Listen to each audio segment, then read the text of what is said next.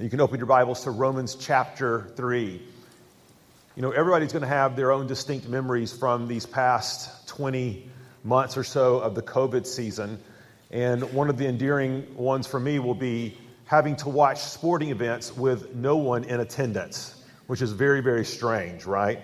How strange it is when teams have come to count on the home field advantage. Now, it's a statistical fact that the home team, whichever sport, usually performs better, wins more often at home. Professional bookies, I just hear about this. Professional bookies even factor this into their betting lines. They typically give 3 points to the home team, unless they're North Carolina. They could have used a lot more yesterday. So anyway, go Noles, right? So Paul here is addressing, though, a group of people who had the home field advantage spiritually. These were the Jewish Christians who are part of the church in Rome. And they were looking around and they were perplexed, I think. They were even doubting the purpose of God, I think, because even as God's chosen people, those who had grown up with the very blessings of being God's chosen people, they looked around and guess what? There weren't very many Jews in the early church. It was predominantly Gentile Christians. And they began to ask themselves some hard questions. They begin to ask God some hard questions. You know, God, first of all, what's going on here? And was there any advantage to being your people in such close proximity to some of the great miracles and workings that we find in the Old Testament? And guys, we might find ourselves asking the very same questions, right? We are those church folk. We are those religious folk. And many of us have a strong spiritual heritage and legacy. We've raised our kids in the church. We've been raised in the church. We've had a Bible our whole lives. God has just been a part of our existence for so long. But yet we look around and we see those who've fallen away. It's just every day it seems like it's another Christian celebrity who's deconstructing, right, in their Christian faith.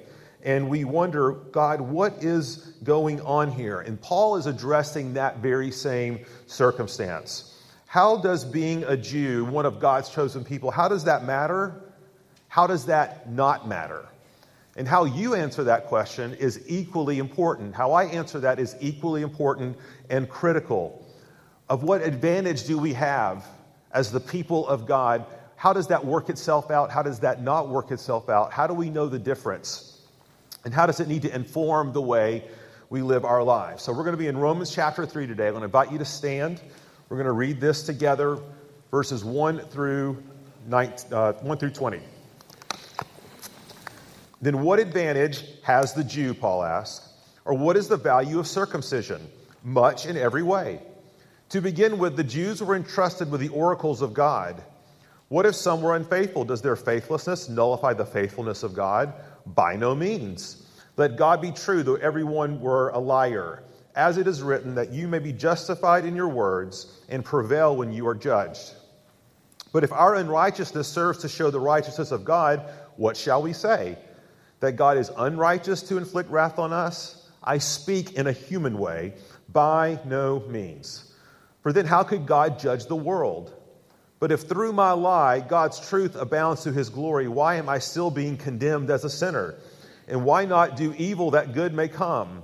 As some people slanderously charge us with saying, their condemnation is just. What then? Are we Jews any better off?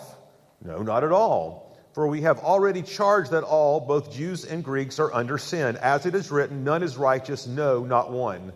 No one understands, no one seeks for God. All have turned aside. Together they have become worthless. No one does good, not even one. Their throat is an open grave. They use their tongues to deceive. The venom of asps is under their lips. Their mouth is full of curses and bitterness. Their feet are swift to shed blood. In their paths are ruin and misery. In the way of peace they have not known. There is no fear of God before their eyes. Now we know that whatever the law says, it speaks to those who are under the law, so that every mouth may be stopped and the whole world may be held accountable to God. For by works of the law, no human being will be justified in his sight, since through the law comes knowledge of sin. Let's pray one more time as we open God's word. Lord, we need your help. These are the words of life. But Father, unless your Holy Spirit comes and opens our eyes and our hearts and applies them and weaves them into our heart and lives, Lord, they'll fall on deaf ears. And Father, we acknowledge we need your word. We need this passage today. And show us how you want to speak to us through it. It's in your name that we pray. Amen. Take a seat. Verses 1 and verses 9 lay out the problem as clearly as could possibly be laid out. Look at verse 1. Paul says, "What advantage has the Jew?" And then he answers, "Much in every way." But then you read down a little bit and go to verse 9, and Paul says, "Are we Jews any better off?" And then he says, "No, not at all." Thank you, Paul. That was helpful, right? It's like, well, Paul, which is it? Is there an advantage of being part of God's people, growing up in the church and all that stuff? Is there an advantage or disadvantages? And his answer is going to be yes and no, right? As Paul is wont to do. And so to answer that question, Paul is going to use a rhetorical device that we call a diatribe. It's a literary technique, written technique of the ancient world, where the teacher would set up a fictitious dialogue between themselves and their critic, or themselves and their audience, and they would anticipate the question that's being asked and then provide the subsequent answer. And there's two things I want to draw your attention to in this particular text. And here's the first one. It's the first issue Paul addresses. Spiritual bloodlines, how they matter. Secondly, spiritual bloodlines, how they don't. And understanding the difference in those two things is our task this morning. Spiritual bloodlines, how do they matter? We said last week, as we were working our way through Romans 2, that the Jews were, in effect, the spiritual blue bloods of the ancient world, right? They laid claim to the greatest of all privileges. They laid claim to verses like Deuteronomy chapter 4. Listen to that. "For what great nation is there that has a God so near it as the Lord our God is to us, whenever we call upon him? And what great nation is there that has statutes and rules so righteous as all this law that I set before you today?" Those are rhetorical questions. The answer is nobody, right? The Jews had immense spiritual blessings by being the chosen nation and people of God. When Paul gets to Romans 9, here's how he's going to describe this specifically. In Romans 9, 4 through 5. "They are Israelites, and to them belong the adoption, the glory, the covenants, the giving of the law, the worship and the promises. To them belong the patriarchs, and from their race, according to the flesh, is the Christ who is God over all, blessed forever." And we need to understand and situate ourselves in this story. Who are we? We are obviously the religious people.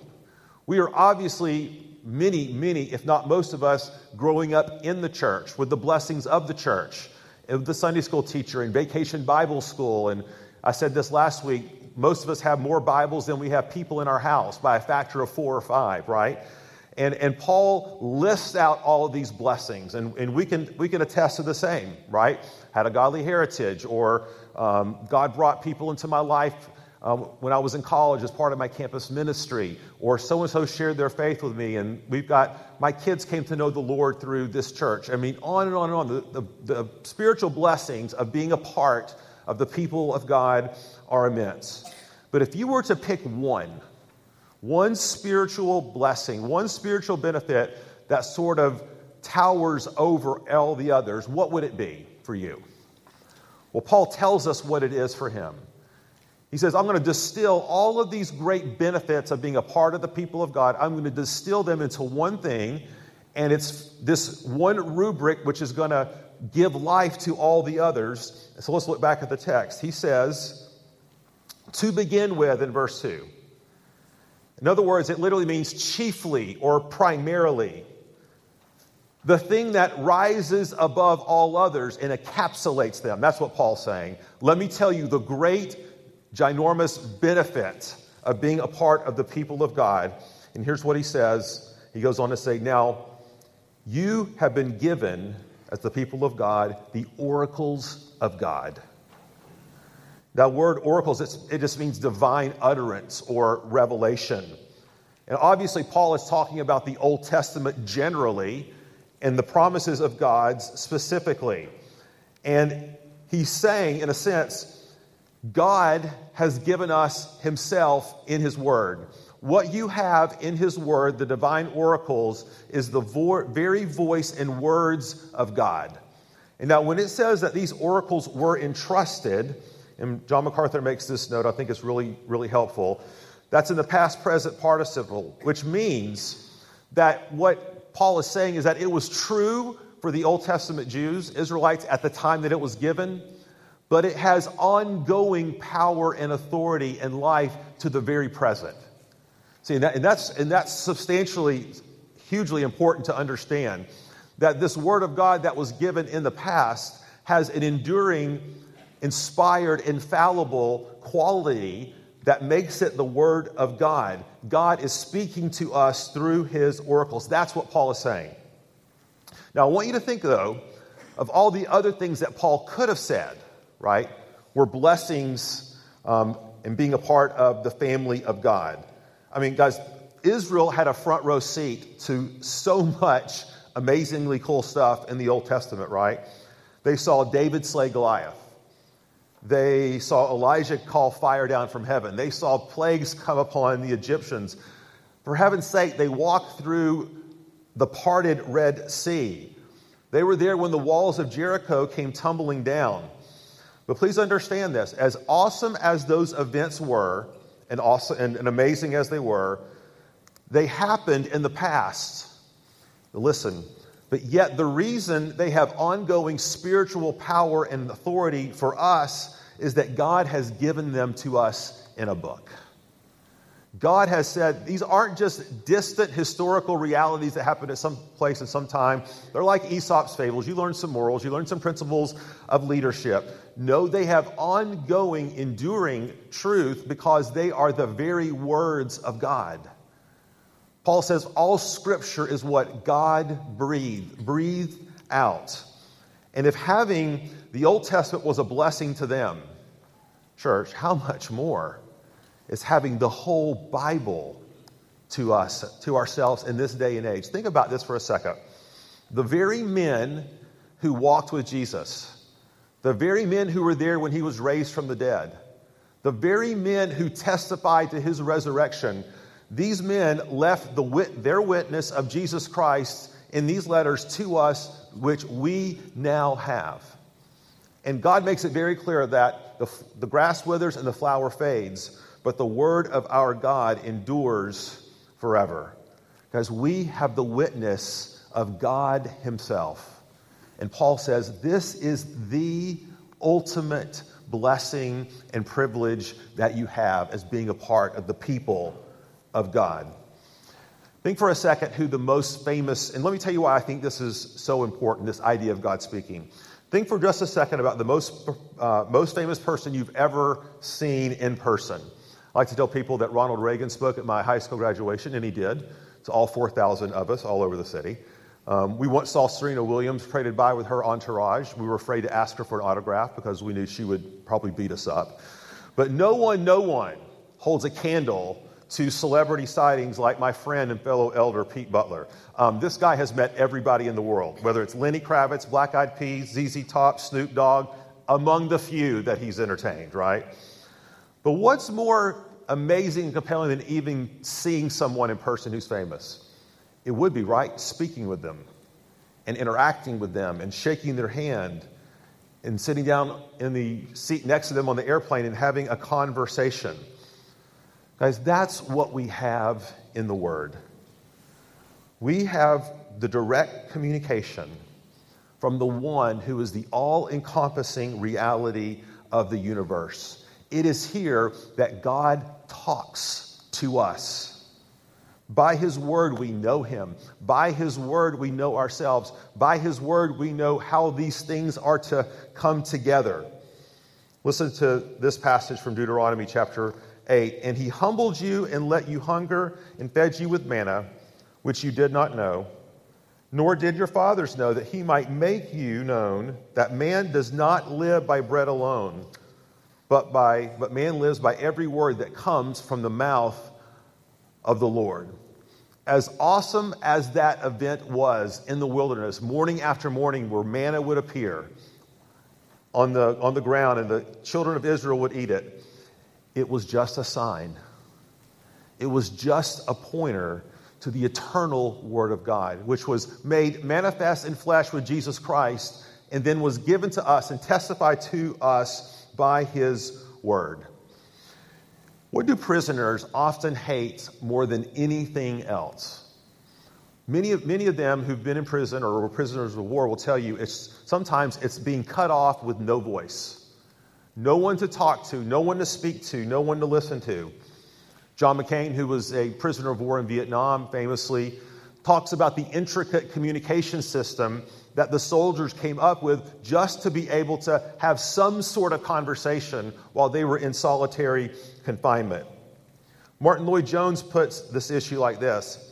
He says, if the greatest privilege that can ever come to a man is to be spoken to directly by God, it is equally true that there is no greater loss that man can suffer than that God should cease to speak to him.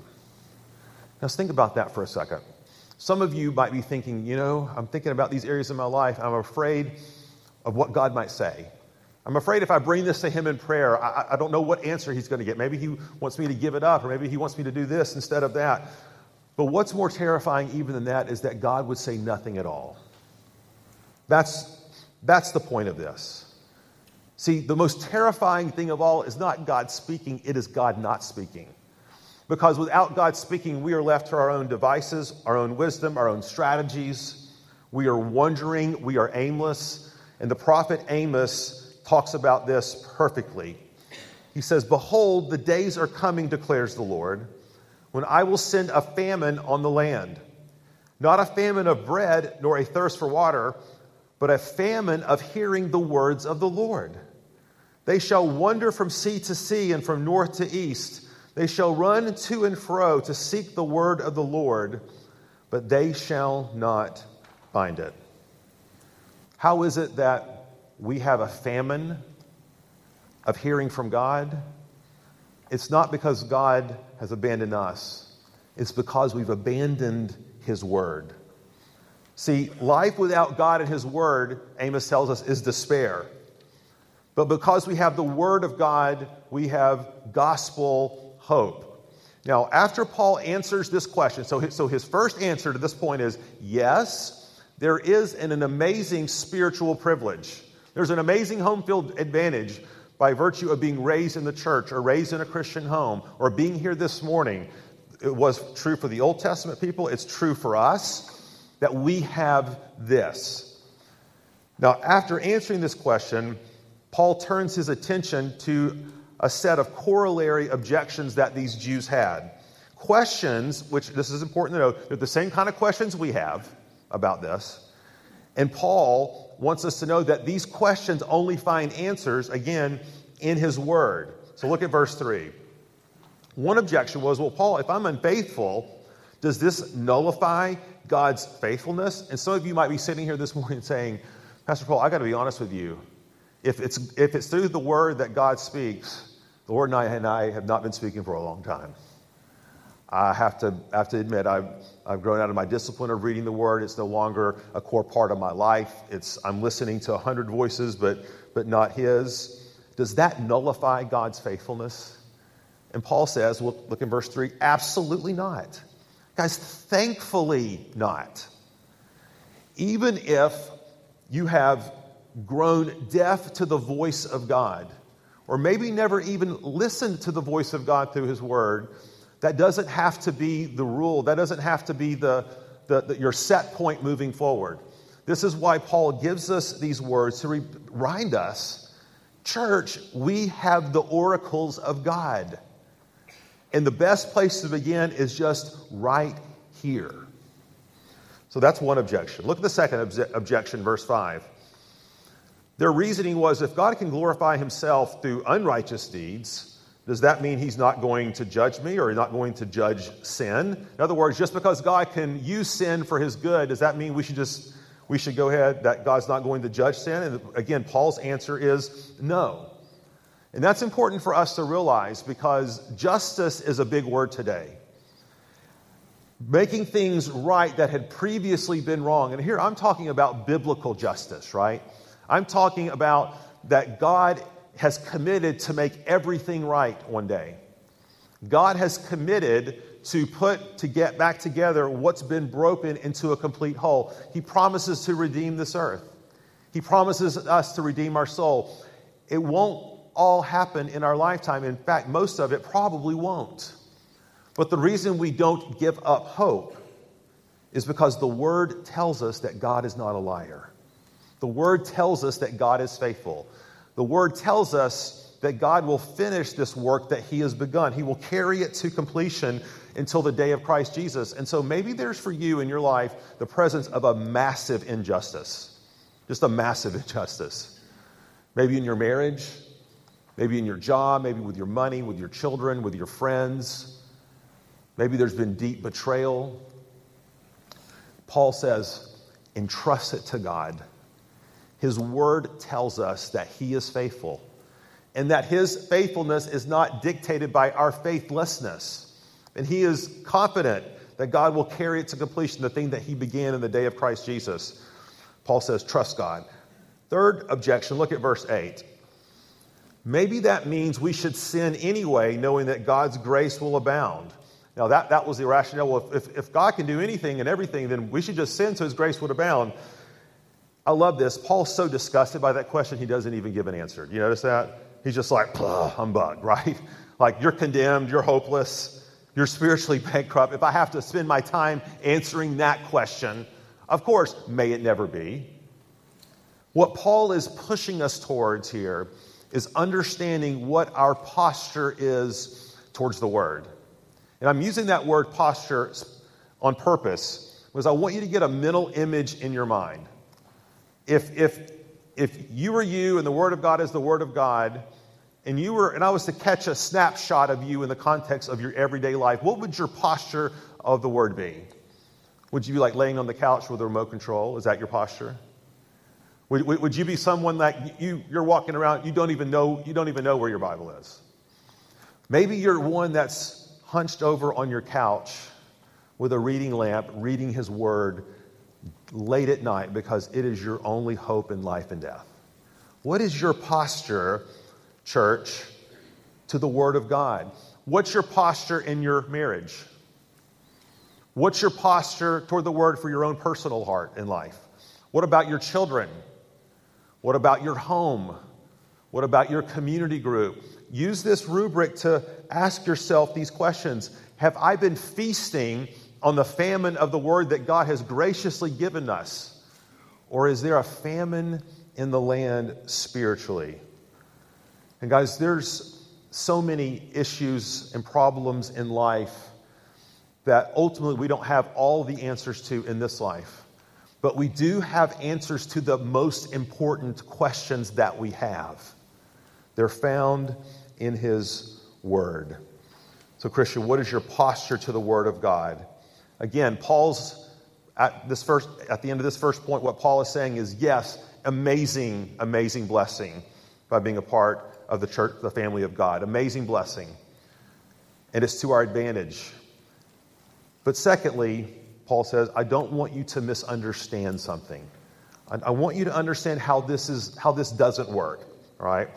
So what Paul has essentially been doing in these first 3 chapters is that he's been prosecuting a case, right? That the whole human race, whether privileged, home-field advantaged Jews or pagan Gentiles, all stand under the just judgment of God. And so what Paul wants to make it clear here in verses 9 through the end of this text is that while the Jews do have an amazing home field advantage, and while we do have an amazing home field advantage by having a Bible, this does not mean that God gives us the equivalent of a 2-touchdown lead. He does not give us an 80-meter head start on the way to 100 meters. See, look at verse 9. Paul says, but know this, church. What then, are we Jews any better off? No, not at all, for we have already charged, both Jews and Greeks are under sin. Now that word under sin means to place beneath, to be enslaved to. And here is Paul's points. Here is Paul's point here. God is not giving religious folk bonus points on their quest to access God. Grace and faith are not being passed down by some sort of mystical spiritual process of osmosis. This is not one of those, well, my daddy was a Christian and that automatically makes me part of the club too. Paul is showing us that while the Word of God is an immense value, it doesn't guarantee you anything. It doesn't guarantee you salvation. Isn't it interesting that almost all of the Bible is written to the people of God? Calling the people of God to trust in the living God? And what Paul wants to do here is he wants to make his case that no matter who you are this morning, whether you've been in church all your life or this is your first day in church ever or for a very long time, he wants you to know we're all the same in this way. All of us desperately need Jesus. That's Paul's driving argument in here. And I want you to see how he traces this argument out. He wants to show us the totality of sin. And that sin is not just one of many problems that we have. Sin is not merely just bad things that we do or mistakes that we make. Sin is actually our condition.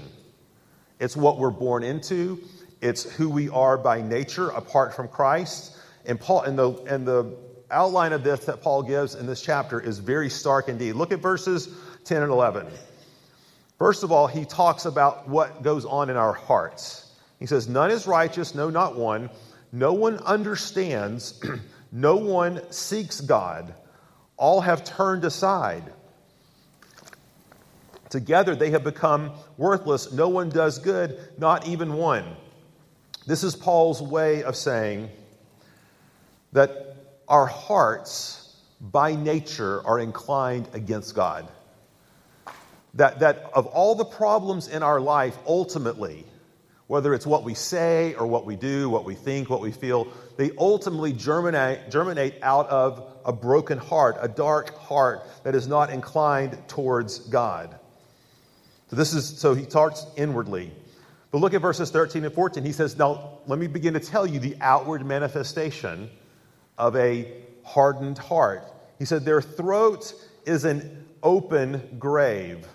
They use their tongues to deceive. The venom of asps is under their lips. Talking about Instagram, right? Facebook? I mean, seriously. If you haven't noticed, this season has not been wanting of words. Everybody has had something to say. Everybody wants to say their piece. Everybody has their take. You want to post your opinion. And you want to post your opinion to someone else's opinion. And is it not mere coincidence? It's not mere coincidence that the heart fuels the mouth, which infects relationships. Look at verses 15. Their feet are swift to shed blood. In their paths are ruin and misery. And they have, in the way of peace, they have not known. Because just a perfect description, let's be honest, of Western culture in this day and age, where even among Christians, maybe some of the worst disagreements and conflicts and tension that many of us have seen, at least in our lifetime in the church, could be traced back right here, right? That the problem is not social media. The problem is not conflict resolution. The problem is the human heart. And only the Word of God gives us our ultimate answer, which is the gospel. So the sum total, let me backtrack here for a second, of what Paul says here, what he wants to press upon us, is the all-pervasiveness of sin. It's all-encompassing reality. And it's summed up in one sentence, I think, in verse 18. Look what it says there. In summary, he says, there is no fear of God before their eyes. If you want to distill all sin down to one thing, it's about a fear or lack of fear of God. To quote Paul Tripp, what we have are not merely problems, we have awe problems. A-W-E. You see, when we become passive to the true and living God, when we become too nonchalant when it comes to the living and true God, when we forget that we are walking before the very face of God, our hearts are drawn towards other things. Our hearts are drawn to other objects of worship. And Paul says that's your fundamental problem. There's no fear of God before your eyes. See, and for some of us today, one of the things maybe just to begin with on the most basic level is this prayer. God, open the eyes of my heart to who you truly are. And guys, you won't find out who God truly is unless you are truly in his word. Read Isaiah 6, the vision and glory of God. Read Revelation 1, the vision and glory of God. Who God is, our only accurate record, is here in his word. And what's interesting, look at verse 19. When Paul confronts the Jew and the Gentile, us and the whole world with this compelling airtight case, look at verse 19, what it says. It says, so that every mouth may be stopped. In other words, it's Paul's way of saying, when confronted with this evidence, what choice do we have to be but speechless? Who is going to stand up and say, well, Paul, that may be true of all these other people, it may be true of my wife, it may be true of my kids, it's not true of me. No, Paul says, this is Paul's way of saying, you've been caught in the act. You have no defense for yourself. You are exposed for who you are. John Stott says it this way, every mouth is stopped, every excuse silenced, and the whole world, having been found guilty, is liable to God's judgment. What's Paul's grand point here? What's his grand aim? All of this is built to this one last sentence. Look at verse 20.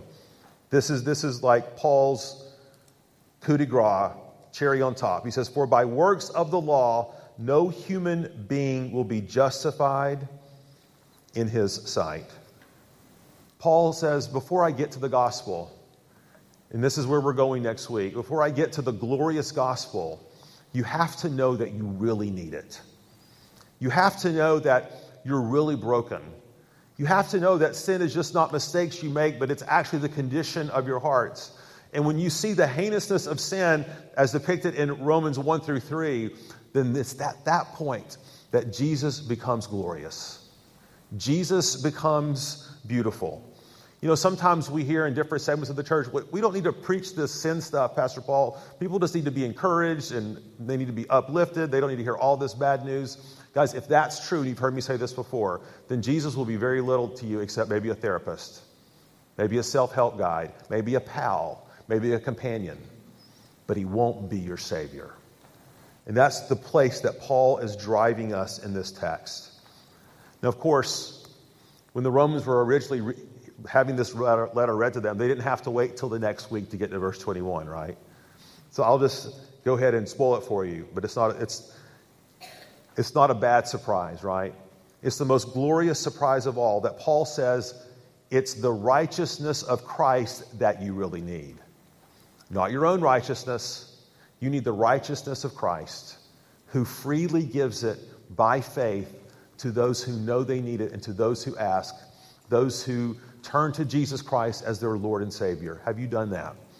I pray that you will. Let's pray.